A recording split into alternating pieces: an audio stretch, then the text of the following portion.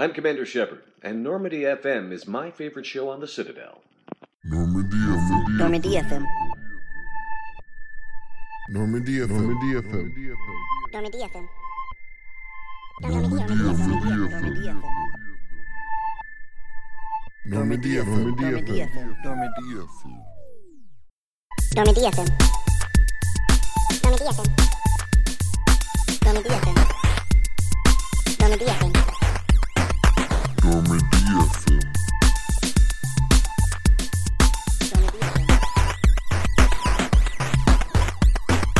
Normandy FM. Hello and welcome to another extra special, extra wonderful, extra magical episode of Normandy FM. Ken, we have so much to celebrate this week. We do. We have not only one excellent guest here, one Mr. Josh Silverman. Thank you so much for joining us today.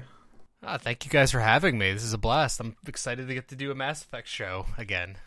Not only do we have Josh here, but Josh gets to celebrate with us because we have officially hit the funding goal. This doesn't stop at Andromeda anymore, folks. This is going the distance. It's going for speed. It's going right into Dragon Age.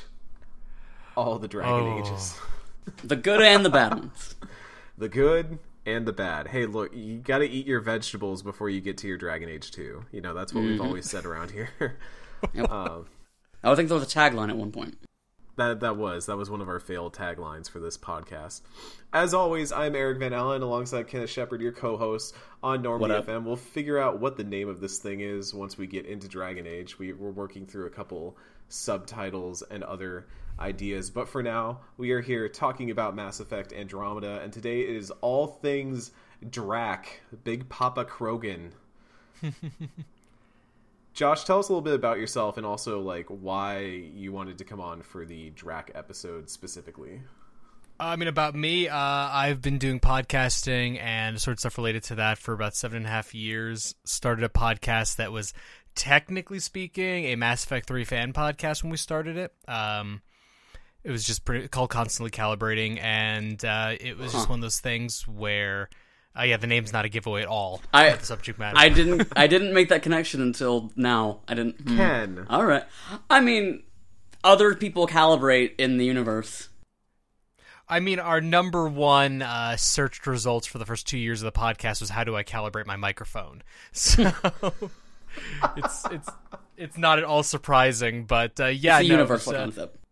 Yeah, it's we went to I went to an event and I got the idea to start a podcast, and this was like March 4th of 2012, and Mass Effect 3 came out on March 6th, and then we recorded and released our first podcast on March 10th, and we did like 2 episodes of that, and then it kind of just evolved from there. And yeah, I've been doing this stuff for 7.5 years, and my choice of Drac was pretty much I love Andromeda, as people very angrily have been very angry at me to hear. It's my favorite Mass Effect game. Oh. And I didn't know we had spicy guests on the podcast today. All right.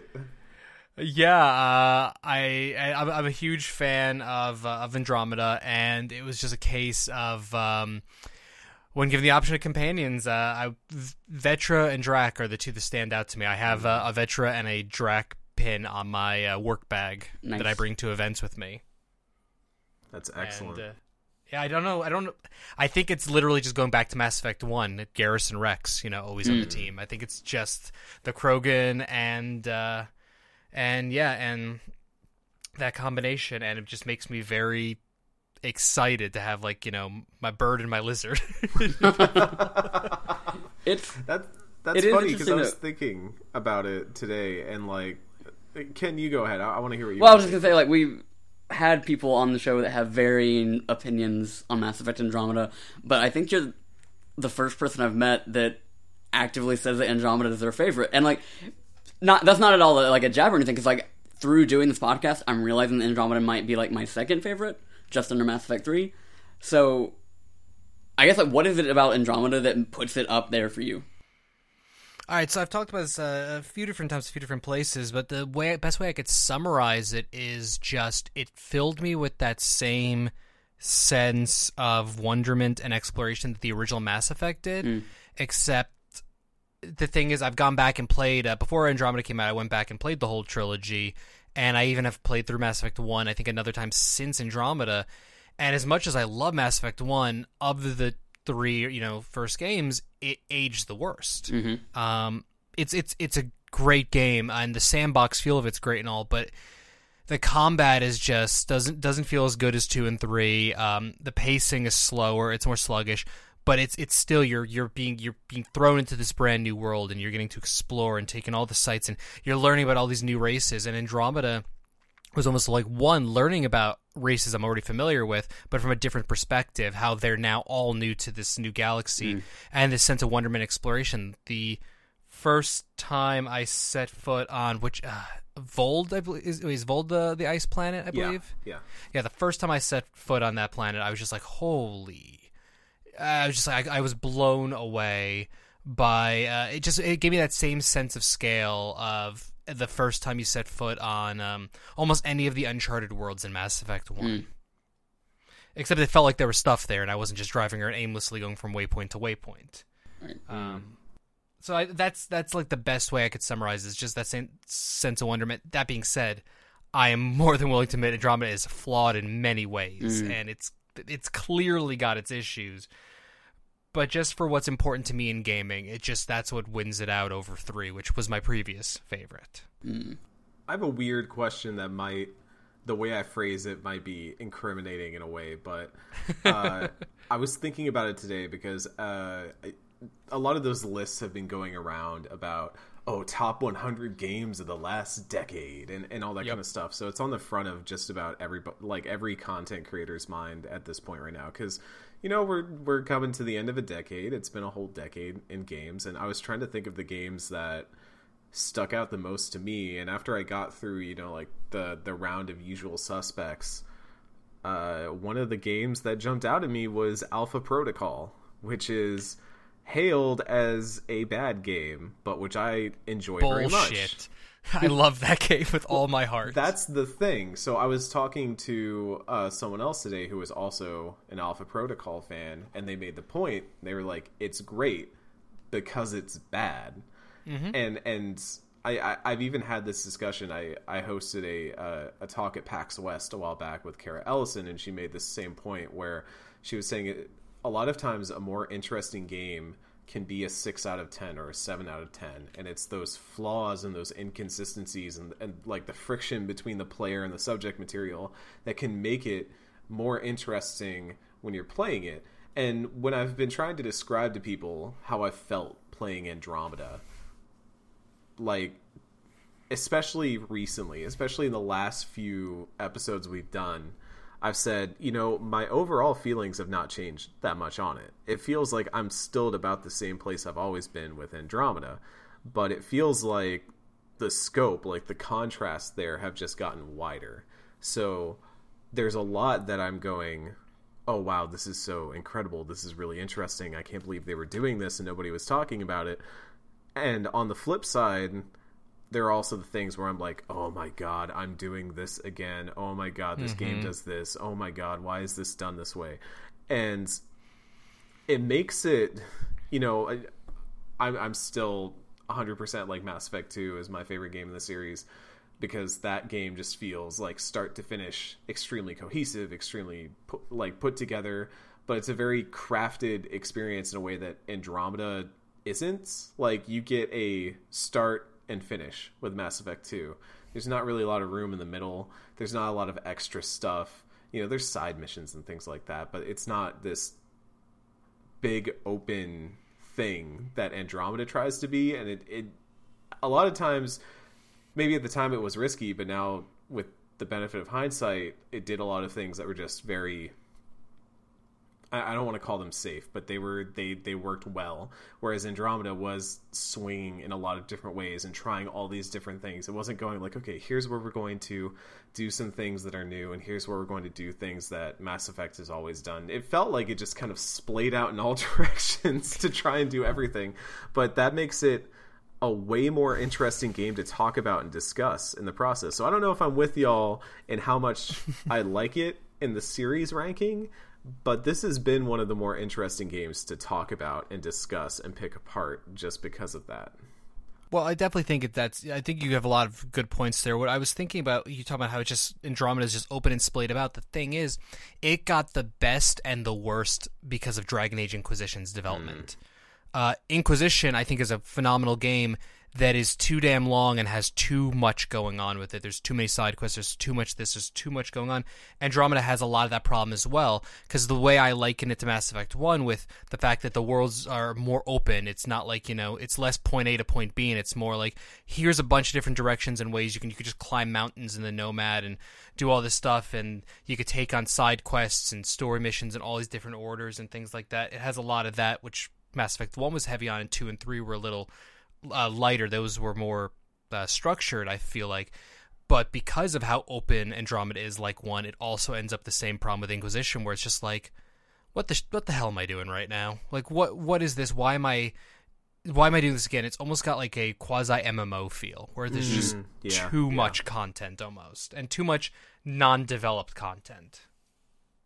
It's an interesting game for sure, but having said all of that, I will say that I really enjoyed Drax stuff specifically. The loyalty mission that we get into here, and my intro into this loyalty mission is a little scattered because the way I jumped into this was scattered because I realized I had done some of Drax loyalty mission going into this and had not realized it, so I had crossed some stuff off already. But the way Drax loyalty is kind of set up is that it really, I think if you follow it organically, it mirrors the progress of the game as you go. And it feels like it's really responding to the things that Ryder is doing in a way that other loyalty missions have been a little bit more like you have these discrete things that you go and do when you're done. And then maybe there's some stuff afterwards where you go play a soccer game or go to a garden or whatever. But Drac has a lot that's set up before, during, and after major missions. And then even after the loyalty is done, there's additional things on top of that you can keep doing. And it really, as I was playing it even today, I'm playing through it all in one binge pretty much, and I was still going, Drac feels like way more part of the crew just because of the way all this stuff is structured, the way that it takes place. It feels way more responsive to the things that are happening than other loyalty missions have so far. And I really enjoyed that. Yeah, I think, like we talked about in the past couple of missions, like with Korra, they want, or like a lot of these loyalty missions are structured in a way that it's kind of supposed to be something you're touching on throughout the game. But Drax, I think, is like the best example of that, because you get the very first step, like I think as soon as he comes onto the Tempest. So that's like, back around the time we started out at EOS, and it is constantly getting added on upon as the game goes on. Where the other ones, I felt like it was like they had this, short but also dreadfully long preamble before you get to the actual like core mission of it, where Drax is like I said, it's happening throughout the game, and it is, in the grand scheme of things, it's got some of the widest like ripple effects to it in terms of the way that it affects relationships in the Andromeda Galaxy. So I guess it makes sense that it also is the thing that you're constantly touching on. Mm-hmm. And the way we move through it, so we start out like very early on, as you said, right as we get off EOS, Drac lets us know that he wants us to look into William Spender, who is Addison's assistant in Colonial Affairs, and this dude sucks. Oh, it's this amazing guy how sucks. Oh man. We find out that during the uprising, when Addison and the rest of the Nexus recruited the Krogan to take care of the mutiny that happened, the Krogan were supposed to get a greater say in Nexus politics, but Spender pulled a little bait and switch on him, basically said, hey, you never got it in writing, and that allowed Tan to just be like, okay, goodbye, and kick him off and send him off to Eladin. And that's where we start out, is we're running into him just being a massive piece of shit. Kesh is trying to do as best as Kesh can, and Drac is pretty much saying like, hey, we need to peg this guy to the wall. We need to figure out what's going on. We need to get the evidence on this guy. And this is the weird part, is that so much of this leading up to the larger set piece missions is like espionage, and you're doing sneaking around and you're breaking into things. It feels very not Drac in a way. I mean, you don't even necessarily need Drac to do a lot of this stuff. When the first time you confront Spender, you don't need him with you because that's on the Nexus. Later on, when you are breaking into Spender's apartment to find more evidence, you don't need Drac there. So again, it feels like this natural thing that is happening. It's not just part of Drac's thing, it's part of your overall mission in the Nexus.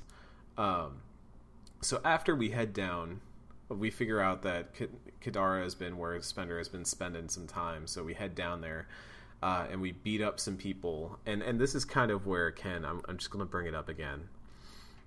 This set of loyalty missions, especially if you're doing them all in a row. So granted, we just said you are supposed to kind of be playing through all this as you're doing all of whatever in the campaign.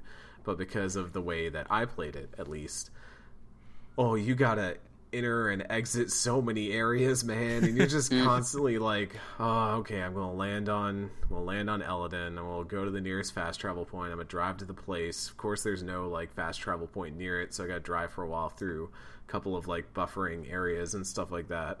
And then I get there and I shoot some people, and they're like, "Oh, we found a thing. It's an email that says he's got something funny in his apartment. We should go to his apartment." That's on the Nexus. And I'm like, God damn it. Yeah. A lot of backtracking back and forth. It's a lot. Yeah, and that's where I hit one of my most specific nitpicks with Andromeda as a whole, Ken. When you go to any other planet and you're about to leave and you're about to disembark for the Tempest, what button do you hit to confirm that you want to get on the Tempest? Like from the Nomad, or like from the Nomad, from just about anywhere? Triangle. You hold down triangle and then it gives you a confirmation window, right? What button do you hit in that confirmation window? X. Yeah, cross, as some might call it nowadays. Not on this podcast. Not on this podcast. That is the X button. Ken, when you are in Port Kadara and you are at the fast travel station that is directly outside the Tempest, and you want to get back onto the Tempest, which is right there, right in frickin' front of you, what button do you hit to get on the Tempest? Why would you use the fast travel thing to get something that's right next to you? Because that's how you access it. That's how you get to it. Wait, can you use the like door that's next to it? Yeah. Okay, well, they need to stop putting the quest marker on the frickin' fast travel station then. So, the second of nitpicks is that not only is that the one time in the entire game that you have to hit a different button to get on the Tempest, or else you're going down to the slums, which is another loading screen, and then another loading screen back, because you can't get to the Tempest from the slums elevator. You have to either go out into the main world and use a travel station there to get back on the Tempest, or you go back up the elevator and then use the door there. Why don't they just put the quest marker on the door if you need to get on the Tempest? All I know is I want to make fun, but at the same time, I very distinctly remember doing this exact sequence in the wrong way many times. I did this at least twice today. At least twice. And I was like, oh... It's a weird thing, and it's not like a fair way to critique it, but there's a lot of stuff in Andromeda, like just from like how practical it is to use. It feels like somebody didn't play it, and like to realize these little things that can really hinder like the most simple progress of like getting back on your ship. Well, I don't know. I think the bigger thing there is that it's not necessarily that someone didn't play it. Because I 100% believe that there were playtesters who played this thing. Like, come on, it's EA. Of course they did. It's that the people who played it were always the people who played it. And it makes me wonder how often they were bringing in people who had never played through this game before, who were maybe playing through it for the first time for fresh eyes. Because once you've played a game enough times, like Ken, you probably have never made that mistake past your like second playthrough, I'd imagine, or probably maybe not. You did once and you forgot about it. Like, it just registered really low on the list of things that you notice while playing that game. And I imagine it's the same for any playtester who has played through those sections so many times. They either have the muscle memory built in to remember that specific interaction, or when they do notice it, it's just really low on the list of things that they notice that are off about the game. Whereas I feel people who are playing this for the first time, me, are going to notice this sort of thing. And so, again, this is not some damning critique. It's just something where I'm like, it's a little kernel that maybe highlights that, like you said, there are some things in this game where I go, did no one mention this? Or maybe it was just so low on the triage list that they never bothered with it. Like, you know, there are things when you read any story about game development where they say, hey, this is the thing, and we're going to list this all out, and here are the things we need to fix that are high priority, and this is the stuff we need to fix that's low priority, and then there's the list of things that are so specific that it's not even worth it to fix. And that's just how you handled massive games like this, because making video games is really freaking hard. So maybe that's where it ended up, and now I am just the one specific case who is here railing against it, like, oh, why is the button different? Who knows? But as we move through Drax's mission, this preamble to what the actual meat of this story ends up being is a little long, but it's basically setting up that, yes, we're getting evidence that Spender is the awful person that we believe he is. You go searching through his apartment, you find a scrambler, which makes a really weird humming, buzzing sound that's really weird if you have your controller speakers turned on and all that. And there's a lot of logs here that just kind of give us like some background, you know, kind of remind you that this guy sucks. Ken, you stole the model ship, right? Of course. Yeah. Finally, we get to the Tempest, and Drax lets us know that a colony transport has been stolen, and now we get into the real stuff. This is the stuff that's worth talking about. This is a really cool bit because, as Josh was saying earlier, a lot of Andromeda really shines when you have this, like, you're learning things about a race from the Milky Way galaxy in a new light.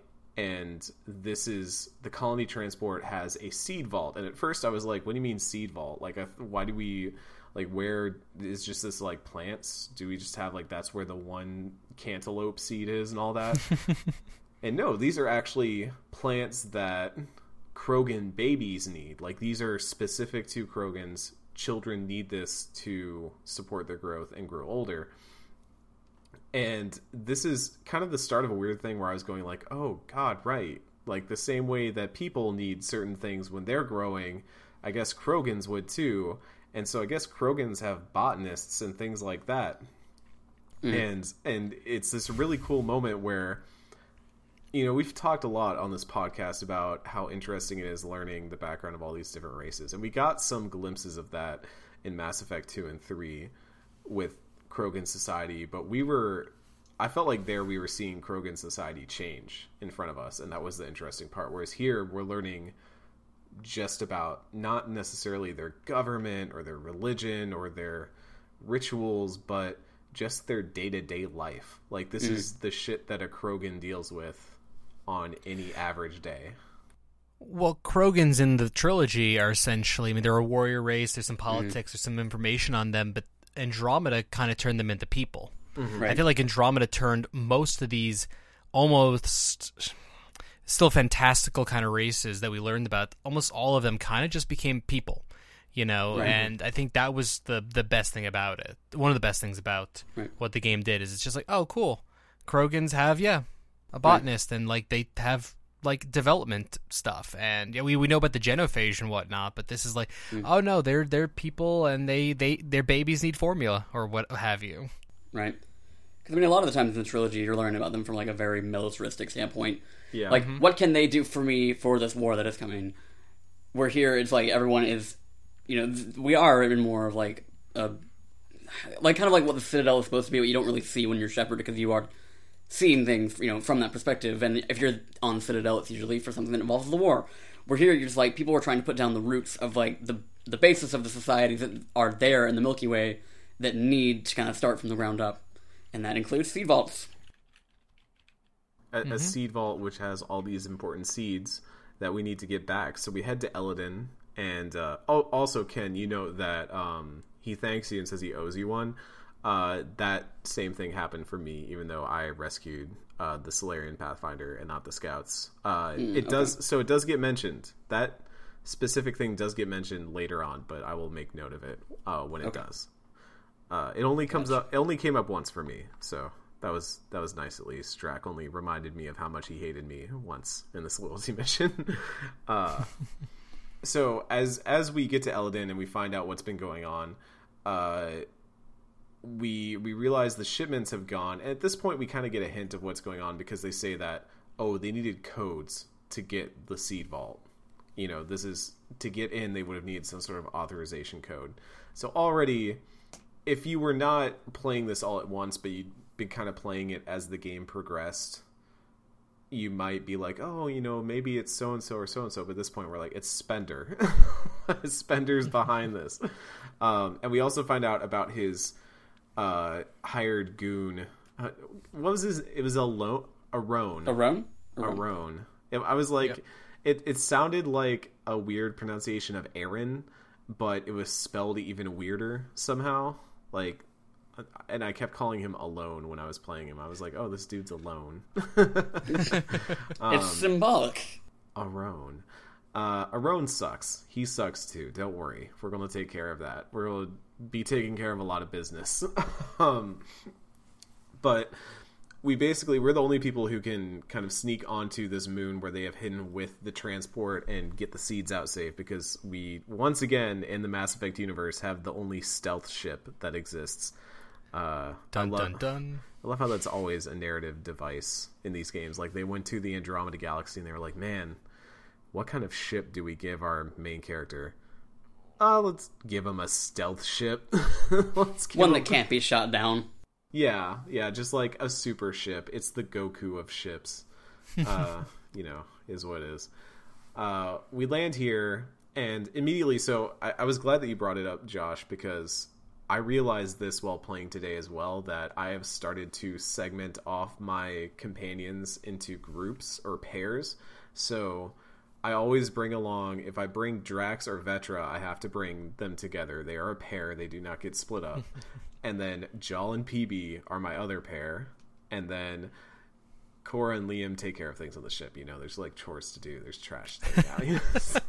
Somebody's going to clean this place up. They're taking care of it. They got it on lock. You know, Liam's happy to help. And Cora's got to do what we say. So, it's not a power thing, I swear. So, I have Drax and Vetra there. We're moving along, and I was really happy I brought Vetra, because the actual reason why I think they pair well together is because not only do they have interesting dialogue between the two, because Drac will actually mention, you know, previous relations with Turians when talking to Vetra, because like Vetra's young, but Drac has been alive since the initial Krogan rebellions. This dude is old, as this loyalty mission and subsequent missions start to remind us. Is this dude has lived? He's seen some shit. He's seen all the shit, and I love when he talks with them with Vetra about, you know, like, she'll say, you know, I'm glad we can trust each other, and he'll be like, yeah, because Krogans haven't always been able to trust Turians, and I'd be like, oh god, right, and stuff like, it kind of made me wish again that we had a Solarian companion, because I would have loved to have had those interactions as well, but sadly there's only one Solarian companion forever. That spot's been taken. We retired that number, that jersey. That's what you do when the player's too good, man. That's what you do when the player's too good. Fair enough. But I was glad I brought Vetra along too, because she just has some funny quips about working with pirates, and Drax like, yeah, these aren't good pirates. They're not even guarding the back entrance and stuff like that. And as we start going through, immediately the tone starts to get set that like Drac is just, he's Kroganing out. He is loving this. I mean, at multiple points, Ryder is like, you seem to really be enjoying this combat more than anyone else should be. And he's just like, oh, yup, and like stomp somebody into the ground. And it's like, at first it's really fun, but as the mission goes on, it starts to take on like a different tone where you're like, wow, this dude kind of has a death wish. Like, he's a little self-destructive. Which it all kind of comes to a head once we get contacted by Vorn, who is the Krogan botanist. So not only do they have the seed vault that we need, but they have Vorn as well. And we fight our way to Vorn and get him out. And Vorn ends up taking a shot for Drac and saying like, oh, you know, the raider that we thought we had killed tries to shoot Drac, and Vorn jumps in the way. And it doesn't do any damage, but Drac freaks out because he's like, you're more valuable than I am. And Vorn's like, you need to stop thinking of yourself as expendable. And thus we come to the larger theme of the loyalty mission and Drac. And so I kind of wanted to get a sense of like where y'all were at when this happened, because up to this point, you know, I think like most other people, I was thinking of Drac as like, oh, this is just another Urdnot Rex. You know, they were like, let's put him in a galaxy, but you got to have the Krogan that kicks a lot of ass. Let's make Urdnot Rex 2.0. And when you think about the Krogan companions that we've had so far, you know, Grunt's storyline was very much about what it means to be Krogan and what it means to be a person and like finding identity and things like that. Urdnot Rex was kind of in the similar vein, but it was more about like, what does it mean to be a leader? What does it mean to fight for something larger than just yourself? Whereas Drac like hits some of those same notes, but his is like, what does it mean to live for something? What value does your life have, and how much, you know, does it mean to you that you're giving it to something larger than yourself, but also something other than yourself? You know, we up to this point, we're kind of coming head to head with the fact that he's got this death wish. You know, he thinks of himself as just this expendable tool in a universe that's running out of a use for him. And so I wanted to get y'all's sense about where you were at coming into this part of the loyalty mission.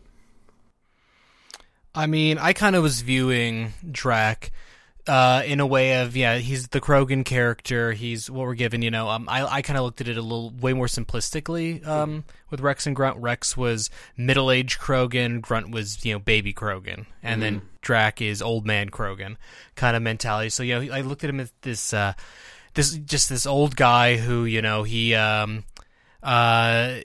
you know, he's just one day from retirement kind of mentality. And I honestly, I spent most of the game expecting him to be the character killed off regardless of the choices you made. I assumed he was going to have some moment, some surprise moment or something like that. So while I loved him as a character, I didn't necessarily want myself to become too attached. Coming into this mission and, you know, him being told by Vorn, you know, that you're way more important, yada, yada, yada, that whole thing, it was kind of this, like, crystallizing moment where, for me, where I was like, oh. So, like, it was almost like I kind of felt almost like what Drac, I would theorize, was feeling, where, like, you know, it's that moment where it's like, I guess I do have still a use, because, you know, as you guys said earlier, he's this incredibly old Krogan. He has seen almost all of the stories, at least related to most of the Krogans and stuff like that, and everything that we've heard about in the trilogy. He's seen it all. So it's like he's more than just some like living historian. You know, he's knowledgeable. He knows stuff. He has experienced more than most other Krogans have, because most other Krogans don't live this long because they, you know, die as mercenaries or get experimented on or what have you. So it was an appreciation for my grandfather moment, just to finish off what I was saying. Because like Vorn talked about it, like, you're important because you lived through all our history, and it got me thinking to like the way that we celebrate people that went through, like, you know, the worst times in our history. Like I mentioned in my notes, like Holocaust survivors, or like people that lived through the AIDS crisis, like things like that. Like, you're like, you might feel like you have like lived past your age, but like you have lived through so much that we don't, like, we read about in books, or like in the Mass Effect universe, a lot of the stuff is probably fairly well, kept, like, because everything's scientific, so everything's sort of preserved in that way.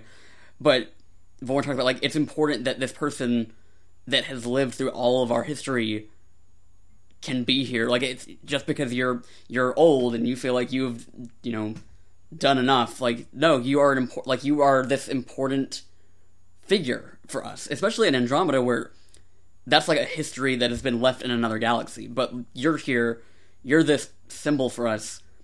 Don't take that lightly. Mm-hmm. It's a really interesting moment. I like that y'all are saying he's like this walking history book.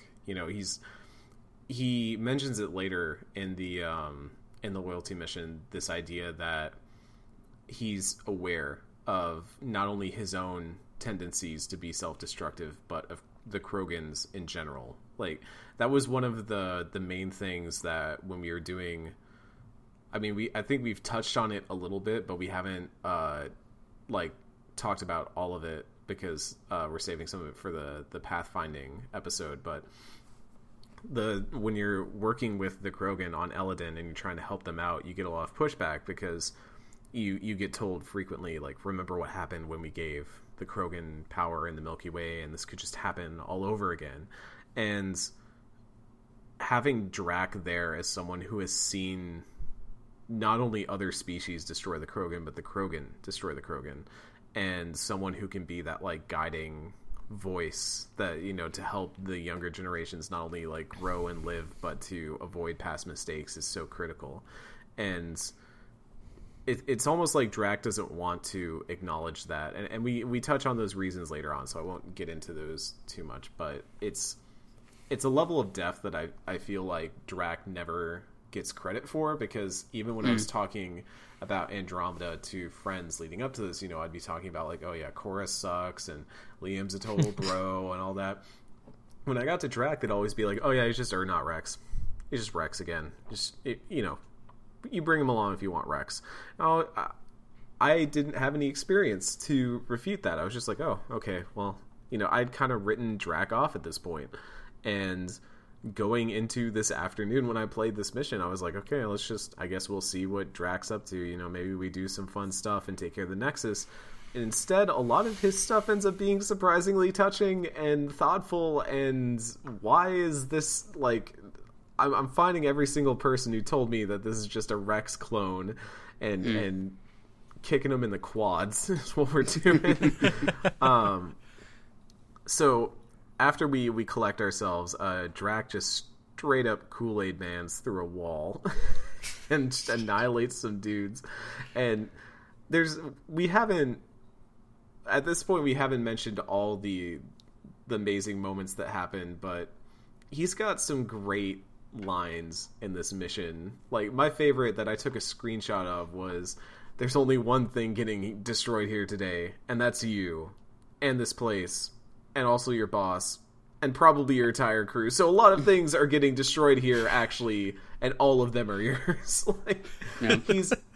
He's so, like, it's a mixture of just scatterbrained, but also, like, carefree, and he knows that he says dumb things, but he just rolls with it because he doesn't care anymore. Like, he's gonna do what he wants because he's the oldest living Krogan in the Andromeda galaxy who's still alive after all these years. So, like, fuck all y'all. He's gonna do what he wants. Like, so after he also gets, well, I'll just say, like, he also gets those nice interactions with Vorn, because Vorn apparently has feelings for Kesh, and Drack was like, oh, yeah, because, like, you're, like, okay, he contacts you first, and then as you're going through to, like, find him, he says, Pathfinder, if I don't make it, can you give Kesh my love? And then Drax says, don't be stupid, of course, but wait, what did you just say? I didn't get that dialogue. Oh, man. I had some weird stuff with dialogue this mission, though. Like, as I was touching down on Eladin for this mission, it was like, Pathfinder, this site looks good for an outpost, and then I landed at the outpost that I already established. Like, it was already set up there. I had more weird stuff with that. I think we talked about it last week, Ken, or maybe it was in the lead up when I was playing Colony stuff leading up to this point, about just weird moments where the game was like, hey, here's this thing, like, here's what's going on. And I'm like, that's the opposite. That's the other choice. That's the one I didn't pick. And I would, like, double check it. I'd be like, that was right? Like, I did the thing I wanted to do. And it'd be like, oh, yeah, no, you're right. You got it. The game definitely has a bunch of moments like that happened in my playthrough as well, where it's like, okay, I made this choice, but all the dialogue options, the switch has been flipped incorrectly, kind of stuff. Mm-hmm. It is what it is. Like we said, it's not a perfect game, but it's the game we're talking about. And so, finally, we get to kind of what the last big set piece of the mission is, which is just fighting a ton of enemies. At this point, like, Ken, oh man, I hit, like, maxed out level in a lot of my biotics, and I don't remember what specific interaction causes this, but I have the lift that hits multiple targets, and then when I biotic combo with my lance, not only does it do just a fuck ton of damage because it's my lance, but it also causes rippling explosions around the impact area. Bless it. And man, they're like, we talked about this in a recent episode, that this game, you know, I didn't play a lot of biotic stuff. You know, I do Vanguard charged shotgun stuff, but I didn't play like hardcore biotic in previous Mass Effects. But this game nails that feeling of being a biotic god so well. Like, when I did that, the first time I did that, because this was the first combat mission I played since getting those upgrades, I lifted up a group and they were all just floating there, and I just threw a lance into it, and it just annihilated them. And it was like all these biotic explosions going off and bodies flying everywhere, and I was just like, oh, this is good. This is good. I like this. And then, of course, like, one enemy with shields shows up, and I'm like, oh, now I don't get to have fun anymore. Because, yeah, there's still no way for me to deal with that. And I'm still trying to figure out what my answer is to people with shields or armor or anything but health. But for everything else, we've got the magic combo. I just played the game entirely as a sniper, pretty much from start to finish, which regularly broke the game. Really? Yeah, Cora has... It happened a couple times. The one that stands out, Cora has her... I think it's her loyalty mission where you go to Vold, and the enemies spawned in well before I got to them, and I'm a sniper. So I'm like, cool. And I just took them out at a distance. I was beyond overpowered. My weapon was ridiculously powered. So, I just took them out instantly, and then I ran over and just... It didn't trigger anything. Nothing happened. I must have wandered around there for 30 minutes. I discovered that you actually have to go trigger dialogue. You have to get close enough to trigger dialogue before you kill them. So really good. that happened to me a really lot good. with a sniper. I like that. I guess, especially in a game like this, like, there's so many different variables that I don't feel like they could plan for to, like, find and testing. So I guess that's just one of those things where it's like, I guess they didn't think that somebody was going to be, like, such a powerful sniper that they could win the fight before they'd even really started it. Mm-hmm. Yeah, there was a few moments like that in the game where it was just like, ultra powerful sniper just took everything out and then walked over, and it's like, shit, when did I last save? But we all know that the most powerful move in Andromeda is dropping someone off the side of a fucking building into the chasm below, as we get to do soon to Arone, because he tries to show up and take Vorn hostage at gunpoint after we kill all these mechs and bad dudes. And then Vorn has his moment of awesome botany abilities, because he apparently brought, like, a noxious gourd with him. Like, I was trying to figure this out, Ken, because I was like, wait, so he was in an enclosed container with noxious, like, plant gas fumes. Like, he just had this stuff on hand in that container. Like, it is a little bit like, you know, whatever. It's the thing that he needs at the time he needs it. I can't think of that idiom all of a sudden now. It's really killing me. But it was a cool moment, because in the lead up to all this, like, Vorn had been portrayed as weak and, like, a lesser Krogan because of it. Like, Drac makes some comments that are like, don't know how he got to adulthood, and, you know, he's pretty weak, he doesn't have much survival instinct, and then he just has this badass moment where he's just like, I got this, and he, like, punctures the gourd. He's just like, just wait. And then he's just like, as the dude is lying there, like, knocked out, unconscious and stuff, he's just like, oh, test went pretty well. And I'm like, dude, that's like a Mordin move. That's so good. Let's get Vorn on the team, man. Let's hook it up. And then as Aron comes to, Drac is literally dangling him off the side of the space pad, helipad, I don't know, whatever. But in a very, what I would say is iconic shot of Drac holding him by the ankle and Shepard. You did it again. I did it again because your name is normal again. And Ryder's there in that ultimate like power pose, just like, what's up? How's it going? How's it hanging, buddy? Ken, did you drop him? Of course. Josh, did you drop him? 90% sure, yes. Okay, I dropped him too. That dude's a racist. That dude's trying to end a race. He gets to meet whatever is at the bottom of that very, very deep chasm. Gravity got play of the game. Mm-hmm. Yep. The way I played it was I was just like, my way of playing my Rider was, for the most part, people deserve second chances unless you're a racist prick and you're trying to commit genocide. That's kind of how I played most of the game. That's another tagline for Normandy FM. Mm-hmm. Most people get second chances unless you're racist. There you go.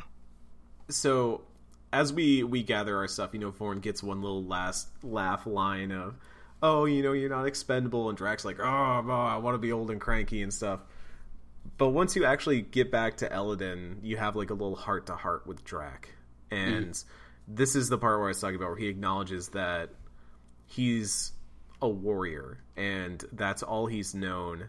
And he's kind of caught in between trying to figure out whether this galaxy doesn't need him, or whether it needs him, but in a way that he's just still trying to figure out how he can be that. And obviously, like I tell him, like, we need you. Come on, buddy. Come on.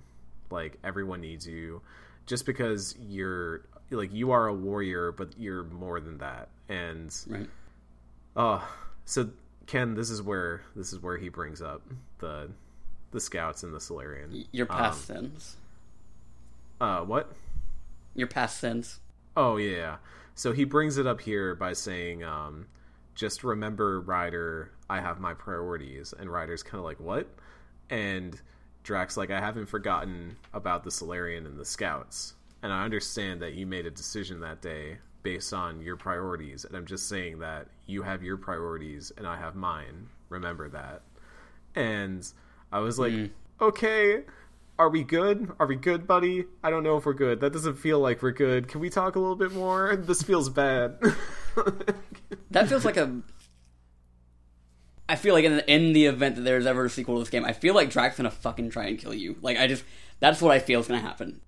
It almost feels like that moment when, like, almost like in Mass Effect 1, you have that thing where Rex, even when you talk him down, it almost feels like he still just wants to kill you, and you've just talked him down this one time. Like, you have talked him out of it this one time. And that's kind of how I felt with Drac's talk here. So I don't know if it would have necessarily, like, signaled a flag for a future conflict, but I do feel like, again, like, we talked about this before the podcast, but there's a scene post-credits that only happens if you chose to save the scouts and not save the Solarian Pathfinder. And you don't get that if you made that choice. And so that's maybe, symbolic of it. Even if it wasn't going to carry forward into future games, it was a choice that the writers felt deserved a great deal of weight attributed to it. So at this point, we have gained Drac's loyalty. Of course, after that moment, it's like, you got Drac's loyalty, and I'm like, I don't feel like I did. There's an asterisk next to it. Yeah, Drac's loyalty, kinda. But there's actually a lot more that we have a chance to do here. So, I'll say that... Actually, if I could cut you off for a second, I was just thinking about this. You say you have, with an asterisk, you have Drac's loyalty. That's actually one thing, particularly with this game, but kind of all Mass Effect games that bothered me, is the use of the term loyalty mission. I always felt like it should be more like... your teammate, I guess I get it's more wordy and stuff like that, and loyalty is a very clear-cut thing, but it always felt like a lot of characters, it was more like, this character finally is not thinking about other shit. It's like, they're not distracted, almost like so. Because you can make choices, and Drac again, it's like an asterisk on there. Like he's loyal. It's more like focus. I don't know, like it's focus mission, something that makes sense. Exactly. The interesting thing that I'll bring up here is that the only time I believe, and Ken, feel free to correct me if I'm wrong about this on our own podcast, that the only time that loyalty missions are ever like codified like this, that you are given an actual thing that says this is a loyalty mission, you have gained someone's loyalty, is in Mass Effect 2 and in Mass Effect Andromeda. Because in Mass Effect 1 you have things like Rex's armor where that gives you an edge in certain conversations, but it's not a loyalty mission. Right. And in Mass Effect 3 you have like different paths that you can go down and more conversations, but they're never really ascribed to a level of loyalty. The only time that you have this explicit, you have gained someone's loyalty, you are maxed out rank with them, whatever, is in 2, when you are about to go on a suicide mission and you need them to be focused on the mission and not be worried about, if they've had their affairs in order and all that. And then in Andromeda, where everyone's still got these lingering ghosts that they've brought with them from the Milky Way, or they have other things that are just bothering them that maybe the Kett aren't their primary concern right now because they have things that are closer to home that they're more worried about. Right. And so I do feel that, loyalty is like a good word that just like succinctly brings it all together and says like, hey, this is what this is. Like it's almost like they understand it. Like, I'm not thinking about this in terms of the broader Mass Effect series and the idea that going into Andromeda, people were probably expecting, oh, what are the loyalty missions like? How many will there be loyalty missions for all the characters? But that thing was only ever like it was introduced in 2, and that was the only time when it was ever really a thing. Mass Effect 3 did not have that. But I guess if you are a Dragon Age player and you had played Dragon Age 2 and played Dragon Age Inquisition, you were very used to that idea at this point. So it's interesting. I'm now thinking about that in terms of broader BioWare, since we're now expanding to those regions. But we have a bunch of extra stuff post-loyalty. So before we get to... Well, no, let's talk about Spender real quick. We get all of our evidence together. I actually don't know what happens here if we did leave Aron alive, if that ends up just like backing our case up a little bit more or not. But over, like, we have all the evidence we need to get Spender. So we gather everyone together, and he's just, of course, just making these terrible excuses that are like, oh, they were forcing me to do it and stuff like that. And you can totally call him out on his bullshit. And everyone in the room kind of realizes, like, okay, this guy's been full of shit. And Addison, you have the opportunity to dunk on Addison for it and be like, yeah, you should have realized what was going on. I did not. I resisted. I didn't either. It was at that point, it just felt like unnecessary. Mm-hmm. It's a little extra, and she even says as much. Like, I know I messed up. This is my fault. But more importantly, did y'all jail him or did y'all exile him? Get off my station. Yeah, that was clear exile. It was you or... Our jails are for, people who can be reformed. You're just a sack of shit. Get off my... Well, and I was also like, man, why does he get to hang out in a jail and we like feed and clothe him and shit like that when, hey, he clearly loves hanging out with the exiles and giving them stuff. Why doesn't he just go hang out with them? No, I'm saying, hope there's not, hope we don't send any messages to the Krogan letting them know, this is where you're docking. Just saying. Yeah, no, I was totally like, look, Drac, we're going to do this by the books. But let's just say that once he's left Nexus space, maybe an accident happens. Maybe some stuff goes down. Who knows? Anything can happen out there. It's the Andromeda Galaxy. There's a lot going on.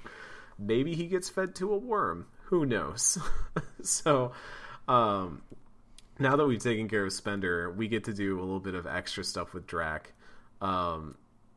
We can get into a bar fight at Kralla's Song, which is great.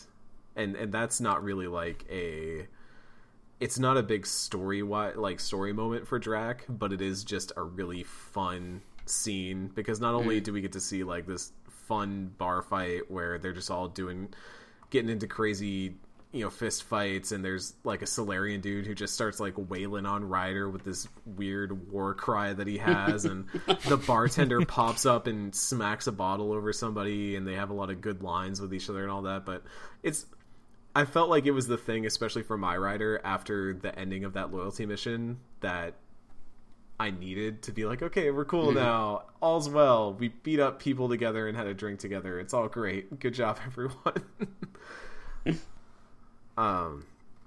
But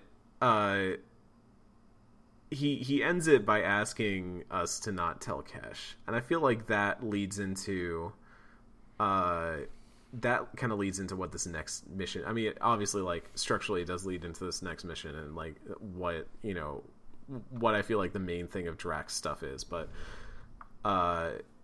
we head back to the Tempest, and we see Alexi checking on Drac's vitals, basically, like everything that's happening with Drac, and we get the sense that, okay, Drac is not as like put together as he seems, and he's actually like in pain a lot, and he's running out of organs, and he's getting old. He's very, very old, and he's been in war for years and years and years, and it's all kind of like catching up to him. I love that, Ken, like this last mission, which is very tiny. It's one dialogue, but it's so many bullet points for you in your notes, because it feels like the big cap off for Drac and like what he is as a character, because it's a very, you find out that he was just this complete mess of a Krogan, and he probably wouldn't have lived as long as he has now if Kesh had not been given to him to take care of. And he talks about getting it all together and surviving ain't always living, and that might not have happened without Kesh. And now he's suddenly in a galaxy where Kesh is thriving, and the things that he used to have to do to get by, almost the same as Vetra and Sid, he has to learn who he is in this new universe without Kesh to necessarily define that. Right. I was wondering how y'all kind of felt at kind of the wrap up of Drac's character here. Well, you go ahead. No, you go first. Okay, well, my takeaway from the scene, like along with everything you said, is like he, after everything that he went through, finally found a reason to actually like have a life with meaning beyond violence and warfare. But the thing that my sort of takeaway from the scene was that I could see, in the hypothetical next game, Drac not being a squad mate, like being a character that is, having more of like a Thane style role where he's, he wants to just, relax for the rest of his days, and then maybe like midway or near the end of the game, you get an email that's like from Kesh, like, hey, things are looking bad, I'd like for you to be here for this, and where he gets to like maybe have that sort of moment where he is finally fully at peace with everything he's done, and then, he felt like he made the most of his years here in Andromeda, and that he hopes that he did everything he could for the Krogan, for Kesh. And so that's a very sad note to leave it on, because everyone else, like, it very much leads on, like, hope that they are going to have the life they always wanted and dreamed of in Andromeda, where Drac it felt very much like he was coming to terms with the fact that whatever it is that he wants to do with his life, he needs to kind of find out now, because he doesn't have a whole lot of time left. Mm-hmm. Josh, what about you? I mean, for me, yeah. I mean, I think that kind of just nailed it for me. It felt like just this experience where Drac had been like the kind of loudmouth grandpa kind of character talking about old times and stuff like that, and you're kind of left off with this experience where you're like, you understand the power of a family, of his family, and what that did for him, because, yeah, he probably would not have lived as long, put into another circumstances, put into the fact that he didn't have, a granddaughter to raise. And suddenly, here is Drac kind of, like, laid bare before you, almost, in this moment. Like, he's just... I hate to use like the term, but it's like you see the, because it's not accurate really necessarily, but you see the humanity of him almost. You know, you see just the exposed nature of him. He is who he is. And yeah, I could see that if there had been or will be or what have you, whatever they go with Mass Effect from here, if there was, you know, more to Drax's story, that he is just like this side character that you hear about. Maybe you visit him at the end kind of moment, because that, unlike a lot of the other companions you're given in Andromeda who feel like they truly have more to the story, there's more adventures, there's more journeys in Andromeda, Drax kind of just feels like the first time they really truly just wrap up a character with a nice, almost like with a neat bow on him. Right. And it even, like, I took a screenshot of this particular line because I loved it so much, but he was saying all the time raising Kesh, he learned like one lesson that was really important, and he basically says, like, parents, you always think that your parents are the finish line, like that's where you're supposed to get to, that's who you're supposed to be, but really parents are the starting line, and everything past that is you. And it's like him coming to terms with the fact that, like, again, to like pull in other media, one of my favorite lines from The Last Jedi is at the very near the end of the movie when Luke is talking to Yoda, and sorry for spoilers out there if you have not seen The Last Jedi yet. Luke is talking to Yoda, and Yoda says it's one of the hardest parts of being a master is becoming obsolete, is when your student surpasses you and time has surpassed you, and you are just, you know, the generation is taking over and you are fading out. And there's like really good subtext in there for Star Wars, because it shows you the difference between people like Luke and Yoda who learn to accept that and just move on with training the generation and being a mentor, whereas the Sith want to hold on to that glory as long as possible, and that's why they kill each other all the damn time. But in the same sense, like, Drax is coming around on that idea too, that he doesn't need to be the warlord anymore. He doesn't need to be this commando who's going to go through everything, killing everything, you know, the great unstoppable Drax. When you find him on Eos, he's just running around by himself killing shitloads of Ket. Like, because he has just decided that is the best use of his time, and he's just going to be Drax, and he's going to do that until the end of his days, because he thinks that's just the best use for him. And this whole loyalty mission is about showing him that not only is that like a bad way for him to spend his twilight years, but there's so much more that he can do and so much more that he can provide in the time that he's got, and all of this will outlast him. And I feel like this is a good time to bring up the post-game scene, which is, if you had rescued the scouts, post-game, Kesh and Drax have Ryder come to the Nexus to see a big secret, and you find out that Kesh has given live birth to Krogan babies, and that the genophage is not going to be this massive plague in Andromeda like it was in the Milky Way. And I feel like that's just a really touching way to close that storyline out, because it's that moment of not only are you seeing the generations that are going to take over and lead in Andromeda before your own eyes, but it's Drax is kind of acknowledges it and says, like, this is, like, I've been part of the future now. I've shaped our future. It almost makes me think that, were there an Andromeda sequel, what if it didn't take place immediately after Mass Effect Andromeda? What if it took place, you know, decades, centuries into Andromeda's development, and the only way you knew of these characters were through their descendants, through their logs, through records of the history of their founding of Andromeda? Like, that would be interesting. So my dream for Andromeda 2 essentially was that we were going to jump 100+ years. That was always my dream for it. That, you know, yeah, maybe some of the long-lived races would be still around as, you know, older characters, but you know, Ryder would be gone, and, you know, all the Salarians you knew would be gone. And it would just be like, you know, the descendants. I always thought that was the coolest way of doing things. Yeah, maybe PB or the some best of the way. longer lived like characters like Kesh and stuff like that, like the alien races that have longer lifespans might still be around, but all the short-lived characters and maybe even some of the ones like Drac and stuff might not be around anymore. And you're kind of seeing the ramifications of what you've done.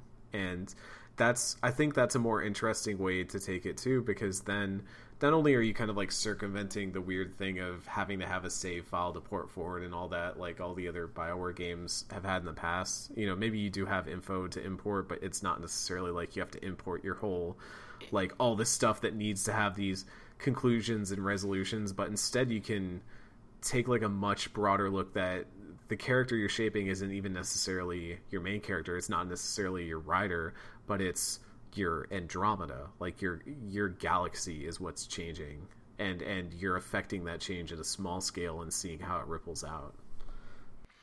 Well, I mean, even then, you know, you're putting through your changes and your choices you made in Andromeda to Andromeda 2, and those choices would affect. I mean, is there a statue to your rider somewhere? Is the Andromeda Initiative, did it develop better relations with Jalzris, with the Angar? Did all these like little things happen and kind of stuff? And what relate, like, essentially you're building, instead of building over games your relationship with Garrus or your relationship with Liara, you're building your relationship between entire races, between entire cultural things. And the fact that the game was named Andromeda, I know that was because we're going to the Andromeda, galaxy, but I always kind of thought after playing the game, what if it's the Andromeda series because we're seeing the development of this new galaxy. And we're not seeing these necessarily these micro moments. It's micro moments building into macro moments. Counterpoint. I want to see Ryder be a dad. Hey, you could still do that. You could learn all about... Not if they're dead. You could learn about all of Ryder's history with Gil and all the lovely children they had, and you might even get to meet one of those kids. Maybe they would be dead 100 years from now. It's 100 years in the future, and you get to meet their grandkids, and they get to tell you stories about Grandpa Ryder and Grandpa Gil and the wonderful adventures they had and how much they looked up to them. That wouldn't swell your heart a little bit? No. And then you get to hang out with Kid Ryder. It'd be great. It's Kid Ryder. See, I think this is fundamentally why I am going to like a certain part of Dragon Age Inquisition more than you are. This is exactly where I think we're going to differ on Inquisition, as well as many other things, but one specific point involving a hawk that we are going to differ on.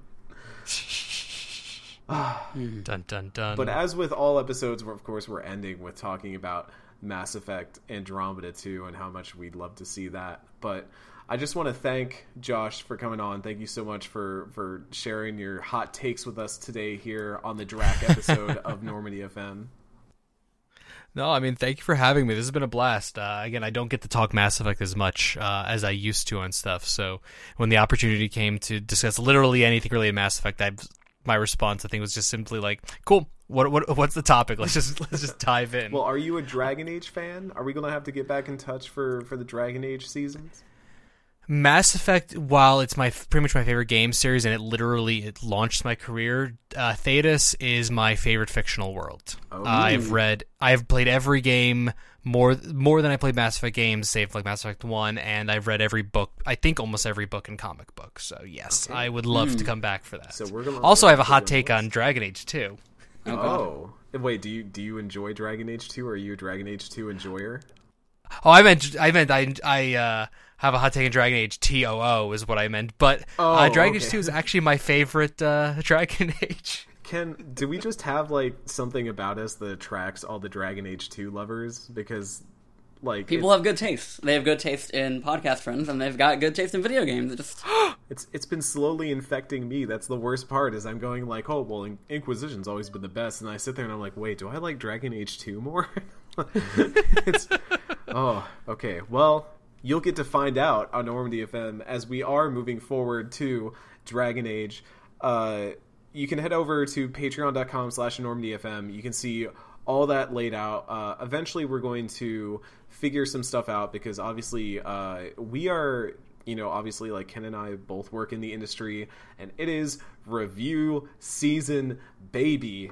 Oh my lord, there are video games, they are happening right now, and Ken and I have to cover them at some point. And also, we've been doing this for every week straight for over a year now at this point. We're coming up on a year. We're coming up on a year? Right. Because it was N7 Day, yes. Almost a full year of this. So we are between Mass Effect and Dragon Age. I have mandated that we take a small break, if only just so that we can not be playing catch up with Dragon Age, because Origins is a very large game to just go 1 week we have been playing Andromeda and the next week we're playing Origins. That's a big jump. We want to give ourselves times to recuperate and do some background research and get guests lined up for all our seasons and all that, but also that gives y'all time to jump into it as well. And we'll talk about the logistics of how that works. We need to do some research on our end to figure all that stuff out in terms of what that means for Patreon and how that works. Don't worry, we will be putting something out there shortly that will take care of that, and also give a rough outline of what we're looking at for the Dragon Age season once it starts, which will be sometime in the new year in 2020. So Andromeda will take us through 2019. We'll have a break, and then once the new year starts, we'll figure out what we want to do for Origins. But if you want to support us in the meantime, patreon.com/NormandyFM, or you can head over to twitter.com/NormandyFM show. If you want to support us at high tiers, you can get that shout-out tier, like Anthony, our newest shout-out tier member, alongside Ruben. Thank you both so much for supporting. If you want your name shouted out, if you want to send in questions, if you want to get ready for that big Dragon Age, you got stuff you want to ask us or our guests about Dragon Age, you can send those in. Just make sure that you are at that tier where you can send those questions in, and you can ask us whatever, and we will answer it within reason. But I mean, like, we've talked about Turian porn on this podcast before. We've been places. The limit is below the floor. So, for everyone here, for Ken, for myself, for Josh, thank you so much for tuning in. We'll see you next time when we're talking PB, I believe, right, Ken? Yep, that's the one. We'll be seeing you next week for PB, and fingers crossed, hopefully a guest. We are figuring that out right now because we've had to do some last-minute changes, so it'll either be just Ken and myself or a guest. Who knows, but it'll all be fun here on Normandy FM. Normandy FM. Normandy FM. Normandy FM.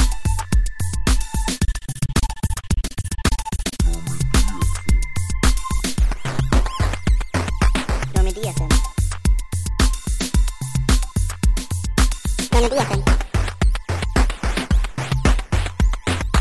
Normandy FM.